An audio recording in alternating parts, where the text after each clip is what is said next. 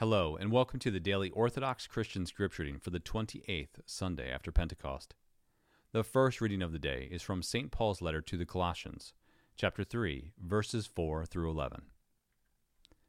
Brethren, when Christ, who is our life, appears, then you also will appear with him in glory. Put to death, therefore, what is earthly in you, fornication, impurity, passion, evil desire, and covetousness, which is idolatry. On account of these, the wrath of God is coming upon the sons of disobedience. In these you once walked when you lived in them, but now put them all away. Anger, wrath, malice, slander, and foul talk from your mouth.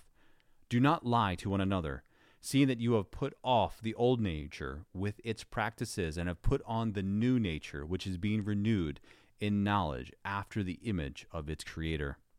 Here, there cannot be Greek and Jew, circumcised and uncircumcised, barbarian, Scythian, slave, free man, but Christ is all and in all.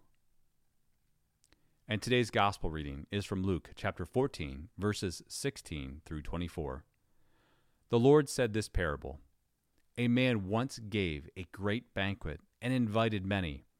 And at the time of the banquet he sent his servant to say to those who had been invited, Come, for all is now ready. But they all alike began to make excuses.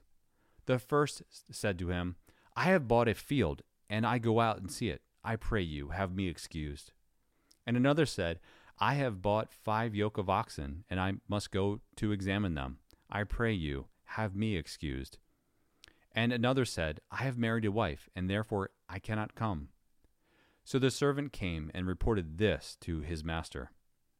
Then the householder, in anger, said to his servant, Go out quickly to the streets and lanes of the city, and bring in the poor and maimed, and blind and lame. And the servant said, Sir, what you commanded has been done, and there is still room. And the master said to the servant, Go out to the highways and hedges, and compel people to come in, that my house may be filled. For I tell you, none of those men who were invited shall taste my banquet. For many are called, but few are chosen. Thank you for listening. Let the brightness of the Lord our God be upon us, and direct the works of our hands to do good. See you tomorrow.